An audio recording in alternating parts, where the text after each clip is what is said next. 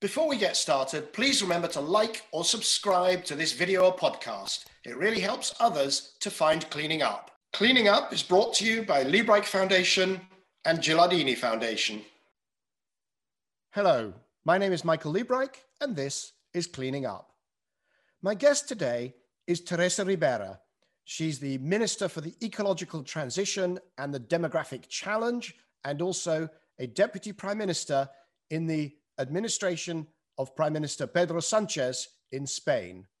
Between 2008 and 2011, she was Secretary of State for Biodiversity and Climate Change in the second administration of Prime Minister José Luis Zapatero. Please welcome to Cleaning Up, Minister Teresa Ribera. So, Minister Teresa, welcome to Cleaning Up. Hello, thank you. Happy to be here. It's wonderful to see you. I've been trying to remember when we last, I'm not sure when I last actually saw you and spoke to you in person. It may have been, shamefully, it may have been before the Paris Agreements. Wow, is that true? We haven't met since those moments. That's quite incredible. I can't believe this, Michael. So we've been on calls. There was the IEA energy efficiency work, and we've certainly been on Zoom calls, and we've had emails and so on. But actually, in terms of sitting, across a table or interacting, it's been much too long. In any case, that's for sure. So we have to correct this mistake as soon as possible, I hope. Well, let's hope that the pandemic allows us to rectify that. Perhaps COP26 would be a good time. At the very latest, maybe at COP26, we'll be able to do that in-person catch-up. Let me start. Things are moving incredibly fast. What are you actually working on? What is taking time at the moment as we speak? Well, we are trying to combine different transitions. Of course, the most important and visible one is the energy transition within our system, which is a quite fascinating task, because I think that this means a full industrial conversion of the energy system, full of innovative approaches and many people and many business innovation ideas coming around. And I think that this deserves full attention of regulators and policy deciders. So to be sure that things fit reasonably well, because we cannot face a kind of failure in this transformation. I think that people need to experience that things work for the good, and this is quite a challenge, very interesting and very also demanding in terms of renewable energy, how to fix the phase out of coal with no damage for the people, the workers, the communities, how to combine the new challenges in storage or hydrogen, something you also pay attention to, the grids, smart grids, how it works, what are the challenges. So many things, the auction system to allow people to benefit from a lower cost of electricity as soon as possible. So I think, and providing the industrial chain some signals on how they can expect and when they can expect they can be demanded by the investors in electricity and renewable energy solutions. But at the same time, it's true that we also need to think in what we could introduce as the adaptation challenges. So what does this mean for nature? What does this mean for water? What does this mean for soil? What does this mean for the people and the cities? And how we can provide good understanding of things that can work at the local level. So many interesting and thrilling initiatives in a very complicated moment, but people understanding that things are changing, and we need to be humble. We have experienced that need through the pandemics, but I guess that's also a small side of what it could mean a climate crisis. So, your title, though, is it's not just energy or transition. You've got the ecological transition and the demographic challenge. So two questions in one. What is the demographic challenge, And also, how does that kind of architecture of government work in Spain? Because that's quite a different role than in other countries where it would be energy, maybe climate, maybe, and then I'm not sure what, if you explain what the demographic challenge is, that might not even be recognized in many countries.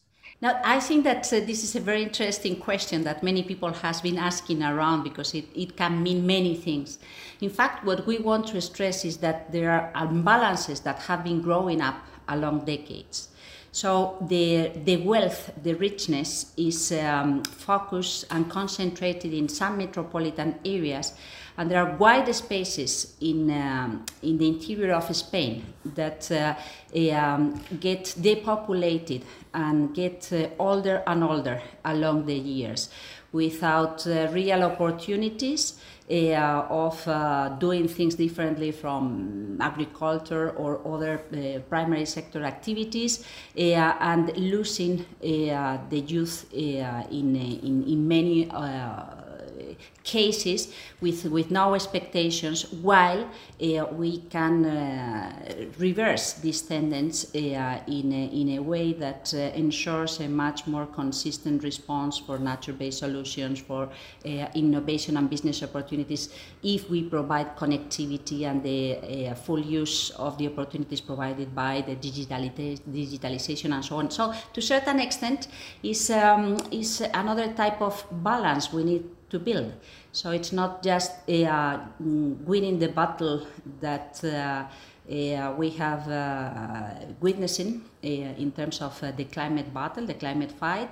It's reconciling with nature, but it is also reconciling with a much more, equal and balanced approach with this geographical understanding of the opportunities, social and territorial cohesion. Okay, so it's not just generically that the population gets older. It is actually a regional question. I mean, it's about urbanization, and it's about the movement of people away from the rural areas. It's more under this perspective than the other one, but it's true that that was quite impacting when I got this responsibility last year. I started to receive thousands of letters and messages. So associations of families willing to have additional support for having more kids, associations of geriatrics thinking on how to invest and improve the care of the elder, associations of, thousands of rural associations, rural development associations, so understanding that there were opportunities that were being missed and willing to reconcile this aspect. So yes, full of approaches, but what we tend to strengthen and to stress is this idea of territorial cohesion and a much more broader understanding of the environmental opportunities in this transition. Well, so you're very lucky you didn't also receive a letter from me at that point, because I have an initiative that your remarks have spurred me to think about the connection, called Moving Mountains, that I've been working for the last 10 years on the sustainability in mountain communities, which of course in Spain, you've got many, you've got the communities in the north and the north, I suppose right across the mountain everywhere. Ranges. I love, I don't know what you are going to propose, but I like the idea. Well, mountains and living in mountains is part of my task. Very good. Well, we will definitely hook up on that, because the Moving Mountains was about sustainability of mountain community. We framed it as mountain communities, not just because it's not just environmental sustainability, it also has to be social and economic sustainability. And I'm pretty sure that your mountain communities have got the same problems as right across the Alps, the Andes, the Rockies, the Himalayas, all of them. The young people go away, the environment is very fragile, the tax base disappears, the agriculture becomes uneconomic compared to industrial agriculture. These are all the same issues, right? That's the spirit. So we share this task too. Okay, so we will come back to you and we'll create a Spanish chapter maybe of Moving Mountains. That'd be a good thing to do. But you have also the second part of my question, in terms of the structure with respect to the energy sector, the transport sector, I mean, do all these ministers report to you, or are you having to sort of ask them for favors to get the transition done? No, I think that the coordination work is going very well. I think that the message of some vice prime ministers working on ensuring how everything needs to be consistent explains why there is a vice prime minister working on the social aspects, a vice prime minister working on the economic aspects, and a vice prime minister working on the environmental aspects, which is me. And, right. And then all the ministries working in a team trying to ensure that things go smoothly well. And it works this way. I mean, of course, we may have some internal disputes on how fast, how far we go in mobility or urban planning or agriculture or whatever, but with the same type of spirit and targets, and it goes reasonably well. Right. So, because your official title is that you are in charge. It's a long title. It's a long title, the ecological transition and the demographics, but you are also the fourth deputy prime minister. And I'm not sure what, this conjures images of the third and the second and the first, and I don't know how many, but that is an important coordinating role is what you're saying. And it's not just an honorific title. It actually means that you coordinate across your issues into the other ministries. Is that correct?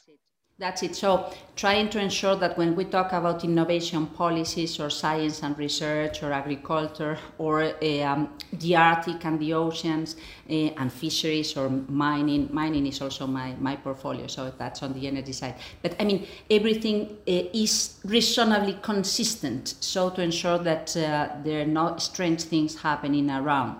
And of course, as in any other big team, there may be small things that do not perfectly fit. But in general terms, it goes very, very smoothly and it goes very well. And I think it is quite an inspiring exercise, because when we talk about labor opportunities, reskilling people, we need to think on the type of society and the type of economy and the type of challenges that the business communities will be having. So we need to think in ecological terms too. And when we think about innovation, what is happening in the world in terms of research and innovation in the technology solutions, research and innovation in basic observation and basic science, and it relates back to some ecological challenges. So yes, things. Well, I think it's the type of work we all experience in our normal social relations. We work in networks, and we understand that things fit in a type of ecosystem. It's not just you and your own in an isolated manner taking decisions that solve whatever you've got in front of you. Is that you need to understand and to combine with the approach and the focus coming from others to have a much more real understanding of what is important and how we can make the difference. I'm absolutely fascinated because, I mean, what we're talking about is complexity and systems. This is systems thinking. And so, government has had its siloed departments, which kind of worked, well in certain circumstances, but it tends to fail on these big cross-departmental or systemic challenges. And then we have different countries trying to approach that in different ways. So you see Jacinda Ardern in New Zealand trying to, trying to come at it one way with looking at the changing the metric away from just GDP to look at these kind of larger metrics. In the UK, my sense is we've sort of tried to change, we've moved a bunch of ministerial chips around. So we had DEC, then we had BEIS. Now apparently we don't have an industrial strategy, and it doesn't. But there's also a big move here in the UK to try to integrate systems thinking, however it's done, because I suspect it won't be just done by renaming some ministries or maybe moving one piece from one ministry to another ministry. We've got to get that cross-ministry coordination improved, haven't we? I think that we have been educated in a way that we tend to think in a silo way. And we are learning that this doesn't work. The reality is much more complex. So it demands a personal commitment to ensure that this systemic thinking happens at all the different levels of the administration, and that the relation with your colleagues go smoothly. So to understand why they may have some concerns on this point, on this other point. But for instance, talking about mobility. Mobility is infrastructure, is industrial chain, is energy system, it's innovation, so how it's cultural change, so how this means, or it's public service, so mass transportation, how this fits together. You need at least 4 or 5 ministries working together. And it's a challenge, but we need to succeed. And it happens a little bit everywhere. What about green finance? Of course, we need the finance industry moving to a shift on what it is value and what it is risk, and a different understanding on how they can retrofit traditional instruments or create new instruments. And this is people working on finance, people understanding the green challenges. So I think that well, it is also quite inspiring, because it's not boring at all. You need to you need to combine different knowledges and different features and characters, and being very humble to pay attention to all the good ideas that and all the good things that are happening around, but also being aware of the risk you don't want to be confronted to. Yeah, no, it's definitely a different era, because there's just almost everything is connected to everything within this net zero and the ecological transformation that you talk about. There is almost no government department where you could say, right, now you just go off and do your thing. Here's your metric. Goodbye. It just doesn't exist at all. In many ways, it probably is reminiscent of a wartime challenge, where every single piece of the system actually is going to experience change. If it's not leading change, it's going to experience a change. And there are terrible trade-offs, aren't there? Because we've seen, in France, we saw the yellow vests. In the UK, we didn't go as far as the yellow vests, but we have got trade-offs in terms of the leveling up agenda, where, trying, like yourself, trying to ensure that no regions are left behind in this transformation. And some of those trade-offs are very difficult. You've dealt with a few very early in your time back in government, correct? Yes. Well, something I brought as a kind of previous experience is that the human factor is not so rational. So we need to pay attention to emotions and feelings. This means that the social dimension is always very important if we want to go into a very deep transformation in a very short time.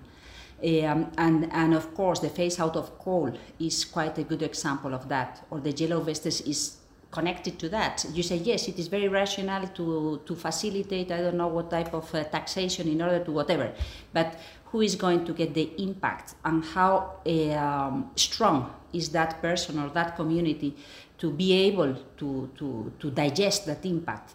And if you don't think about these potential spillover effects, you may face in a situation that is not manageable anymore. So I think that these type of things are very important. And sometimes you don't realize till the moment it is very late. But it is very important to try to anticipate as much as possible, and to think what are the type of social responses that can facilitate and smooth this transformation, this change. In the phase out of coal, I think that there were a couple of things that were very, very important. The first of them being, we need to pay a kind of tribute to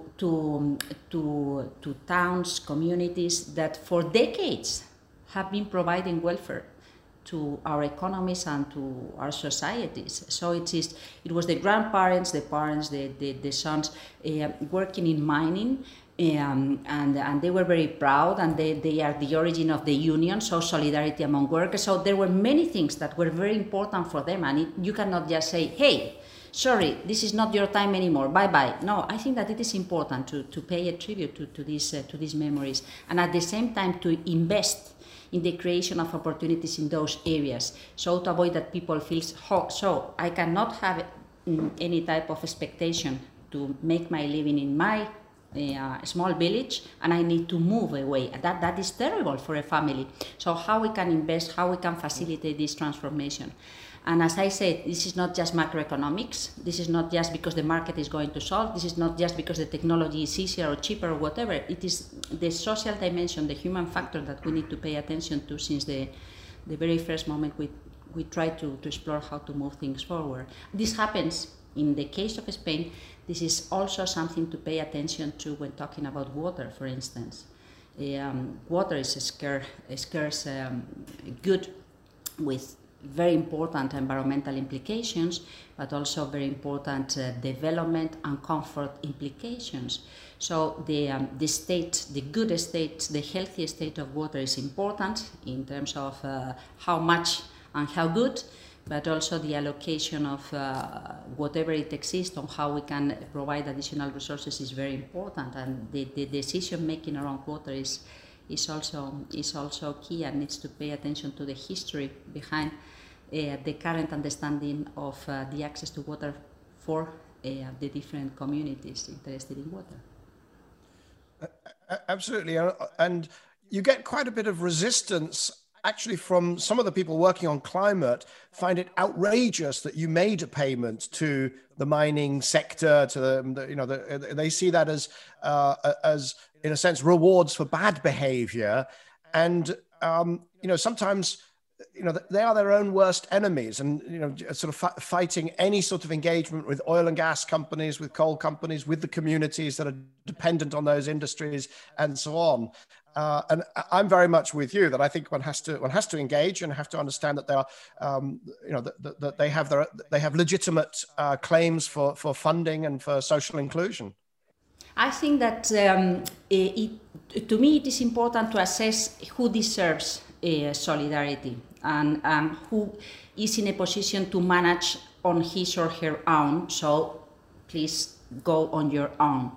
And there are big changes and big differences between these situations. I think that a big corporate has much more instruments to make her own transition a long time than a small community of workers, for instance. First thing. Second thing, I guess that the debate is not so much what from one day to the next one, but how much time we've got to prepare ourselves. So it's not a question of punishment, but a question of facilitating the transformation. And of course, the public resources are not with no limit. We need to pay attention where the public resources are more interestingly being invested. It's not just to pay whatever. For instance, something that strikes me is this debate in Germany or some other debates we have been witnessing these last weeks about the energy chapter and so on. With investments and expectations on coal and gas in some European countries, continental European countries, and companies claiming for compensations because of this. I think that that was quite a shock in my case when I first was asked, are you going to compensate your utilities because of the phase out of coal? And I said, of course not. Coal is out of market, and it is the market the one which is pushing them away. And at the same time, we could be facing a different kind of fight. People asking for compensations for the cost of emitting in greenhouse gases in the past. So let's avoid that discussion. Let's focus into the future. Let's see how we can provide new opportunities for people and how corporates can evolve towards something that makes sense, because of course we need utilities working in a different kind of energy model, and it is good business for them. So let's avoid the confrontational aspects and let's identify where the common ground is, so to facilitate being together in this transformation. But I think that that's also a social emotional aspect in a different focus, but I think that that's also something we need to pay attention to. How sound is the willingness to be a partner, a key stakeholder in the transformation when talking to different corporates, so to different shareholders behind the corporates. Yeah, no, but I'm going to jump in because the taxonomy is not about learning.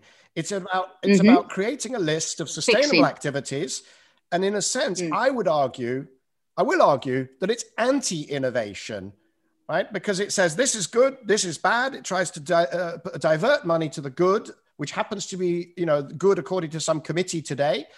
It excludes, frankly, some of the most promising technologies around nuclear, completely not in, and it doesn't seem to be, although there's still a discussion, but I can't see a route to them really being embraced and included. It's anti-innovation. It's not about learning. It's about box ticking, isn't it? So what you could suggest, because I think that there are two options. One of them is to understand that this is a flexible, ongoing approach, which probably helps to better understand and learning, as I said, but also to orientate the cost of capital. And the alternative is doing nothing. Oh, is the alternative doing nothing? No, I don't think the alternative is doing nothing. What could you do? Reporting, and that's all. Well, so I can see the value of a taxonomy at the individual project level. Okay, let me be clear. I don't want to just, we could have a lovely, Punch and Judy type discussion, all bad, all good. I think when you look at, let's say, green bonds, the way they're used sometimes to do the most stupid things from an environmental perspective. So I see the value of a taxonomy there. But when you start to look at it at a corporate level and adding it up and trying to judge companies, and then you're trying to add up companies into portfolios and you try to judge investors, and you have these huge data gaps, and it requires disclosure of revenues, disclosure of costs, disclosure of investment. I mean, a level of disclosure that no financial accounting system requires, that in and of itself could be a huge competitive disadvantage for Europe. It doesn't feel, what I think, if you ask me what is the alternative, what I really like is the idea of putting climate risk into financial accounts. Right? If values of companies are being impaired by climate damages, that should be in the accounts. And the investors, when they see those write-offs, they will react instantly, as opposed to this great box ticking exercise. So I take note of your recommendations. Now, I think it is important to reflect somehow this climate risk when taking your decisions. And then the big discussion is how best we can do that exercise. So to ensure that everybody gets consciousness of this climate risk. Is there a positive list to facilitate the direction of the flows towards something? Is it too risky, as you are saying? So I think that, yes, there are two second row question marks that are open and are legitimate in terms of the public discussion. So this is the how to say, the fascinating years where we are going at the highest speed in this transformation. So it's normal that we have these discussions. But it also comes down to the question about systems, that we are dealing with a very complex system. I'll give you an example. Let's say in order to get huge penetration of renewables, we need to have some unabated gas peakers, but they only run, let's call it 5 days a year, maybe when it's very cold or something, right? They're filthy, but they only run 5 days a year. But they might enable the rest, the 360 days a year of green energy, green electricity. I would be okay with that. But of course, in the taxonomy, they would be called filthy, and they would be outside, and they would be ostracized. And any investor who touched them ultimately will be, discriminated against, maybe even by the central banks. Now, to me, that feels like a very blunt instrument. Well, I think that that's the taxonomy aspect, but dealing with the issue you have raised, there are other question marks that are still open. So what is the price to be paid by this availability, or we build capacity markets to ensure that things are reasonably well. So we have seen this in Texas, $9,000, crazy thing, something that well, in the United Kingdom was terrible too. In January, the price of gas was crazy. In Spain, it was crazy, but not as crazy as in the United Kingdom or Japan. So I think that this type of discussions, not only how to orientate the investments, but also how to make things work in a context where there are many other things that we are buying. It's not just availability, access to electricity, but also this well-functioning system that deserves different signals, and how we combine them is also quite challenging in terms of the regulation that we need to put in place. So Teresa, I'm going to paraphrase. I think what you're saying is it's okay if those gas peakers are discriminated against in terms of cost of capital via the taxonomy, because we're going to subsidize them at the same time through a capacity market. No, but you are making a joke out of my comment, which I'm not going to accept. But I think that we need to live with gas for a while, that's for sure. The question is not only in the case of gas, but what is the need to ensure that the system is going to work till the moment we count on a different kind of backup. So the importance of storage. So can we create markets of storage capacity? Can we create market of availability capacity? So I think that there are things that are coming up in the discussion which are pretty interesting, and we will have to intervene and to regulate that context too, because otherwise things may become crazy also in terms of price. And that goes in parallel with your discussion, how far the guidelines, the orientation in terms of what is positive, what is negative in terms of taxonomy can impact for the good or for the bad in terms of innovation and the interest of the protection of the interest of consumers. No, I think that that's the difficulties of our discussions. I agree, and I think that whilst it would be ideal if policy could be so joined up that there are never any perverse incentives or never any cross-cutting issues, that's not realistic. I mean, there are going to be times, and you're going to get teased or criticized by other people, other than me, for things that work against each other. But you have always been a market person, and very market person, and I've always been a very public policy person. So that's normal. We need to talk. Absolutely, and I think that is, again, these are fascinating discussions, because I think that what you're seeing also on the political right is it's having to now do some intellectual catch up, because just saying, oh, well, free trade is good in all circumstances, or deregulation is good in all circumstances, is just not good enough. We have planetary boundaries, and so there's work to be done. I want to finish, if I might, though. We've got a couple of minutes. I have done these cleaning up conversations with Rachel Kite, Laurence Tubiana, Christiana Figueres, Claire O'Neill. Actually, I haven't done Laurence Tubiana yet, because I'm going to in the coming weeks. But these are all people, these are all women who are deeply involved in the Paris climate negotiations and the Paris agreements. And you, at the time, you were out of government, but you were very closely involved via this organization called IDRI. Can you say a couple of words about what you were doing? We were facilitating possible solutions to the bottlenecks that we thought we could find in the formal negotiations in Paris.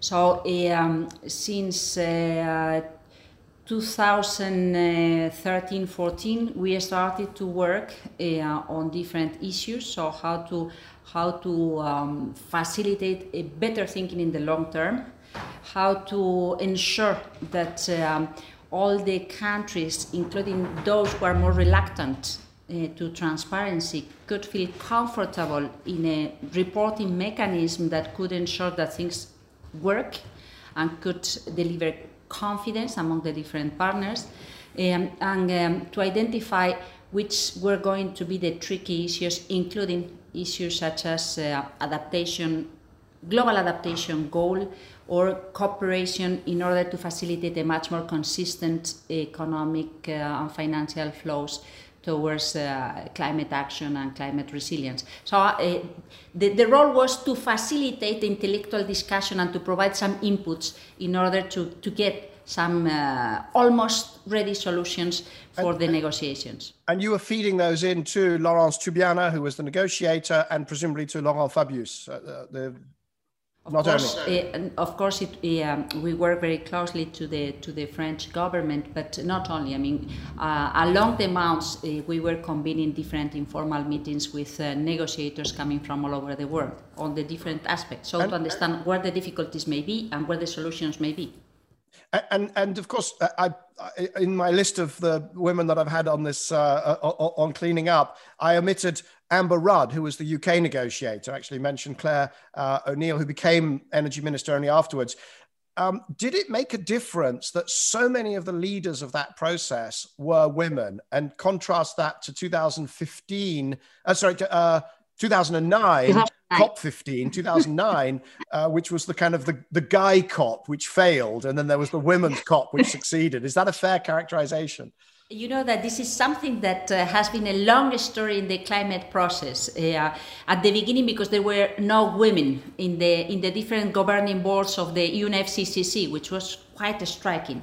But then among the negotiators, the leading negotiators tended to be more men than women.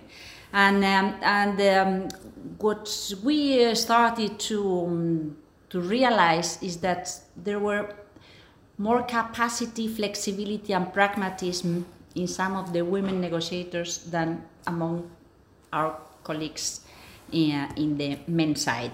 So we started to make some jokes, but also to get some informal approaches to understand how things were going on. And there's a small story on this, because in 2009, you know, someone who became very famous and now playing a different role with some difficulties in Europe, who was the Venezuelan negotiator Claudia Salerno, who stopped the plenary, and well, that was the visible face of the implosion of the negotiations. Said, "Hey guys, I'm not here to stay forever. I have kids at home waiting to enjoy Christmas. So let's be pragmatic and solve the problems." And I think that this is an approach which is very common in many of the women negotiators. So yes, all the ladies that you have quoted, that you have listed, are very fantastic ladies, quite committed, but also quite pragmatic in terms of understanding what are the problems of the other people in the room, and how and where we can identify the common ground to reach an agreement and keep on going and be constructive in the solutions. Very good. Yes. I mean, it's certainly an unusual negotiation because there's so much sort of Pareto optimization. There's so the difference between the walk away and being successful is so enormous that definitely it requires exploring. Well, and also it's not just a technology or a trade discussion. It is also social. So we'll have to because I think that what we need is to raise the bar everywhere. And that doesn't happen in 15 days slot among diplomatic negotiators. You need to raise the bar everywhere. And to raise the bar everywhere, you need to get a better understanding of the public opinion on what is at stake. So we need to build and feed elsewhere. And then the diplomatic gatherings are just to fix and ensure that we are learning, we are moving at the right speed, what else we can do. But I think that it is the real work needs to take place elsewhere, in all our capitals, in our offices, in our landscapes. I mean, I think that the different communities need to think and shift the type of thinking to succeed on the climate action, and that's why there are so many different communities around the COPs, the financial, the industrial, the rural areas. I mean, plenty of people trying to learn and to share their understanding on how to do better. I must say, I do worry that when the historians write the history in the distant future, when they write the history of this period, they will say, the guys nearly trashed the planet, but then the women took over and fixed it. And that'll be it. That will be the entire history of this sort of 50-year period. Well, let's try to combine in a much more inclusive way. So men and women working together. Eh? Okay, so maybe there's still hope for us. Teresa, thank you. And in fact, we have this additional endeavor on moving mountains. So we have many things to do, Michael. We have a number of things we need to follow up from this discussion. The moving mountains, also anything that you want to talk about on finance and a number of areas. Resilience, we didn't really get onto, except your comments on Texas, which were well taken. We have much to do, much work to do. And maybe I'll see you during the COP meetings in Glasgow later this year. But thank you so much for your time. It's been a pleasure talking to you as always. And I wish you the best for the rest of your day. Thank you. A pleasure for me too. Bye. Bye-bye. So that was Teresa Ribera, Minister for the Ecological Transition and the Demographic Challenge, also a Deputy Prime Minister in the Spanish government. And that brings to an end this season of Cleaning Up. We'll be back after Easter with a new season, that's season 3, and we'll be kicking it off with a very special guest, but I'm not going to tell you right now who it is. See you after Easter.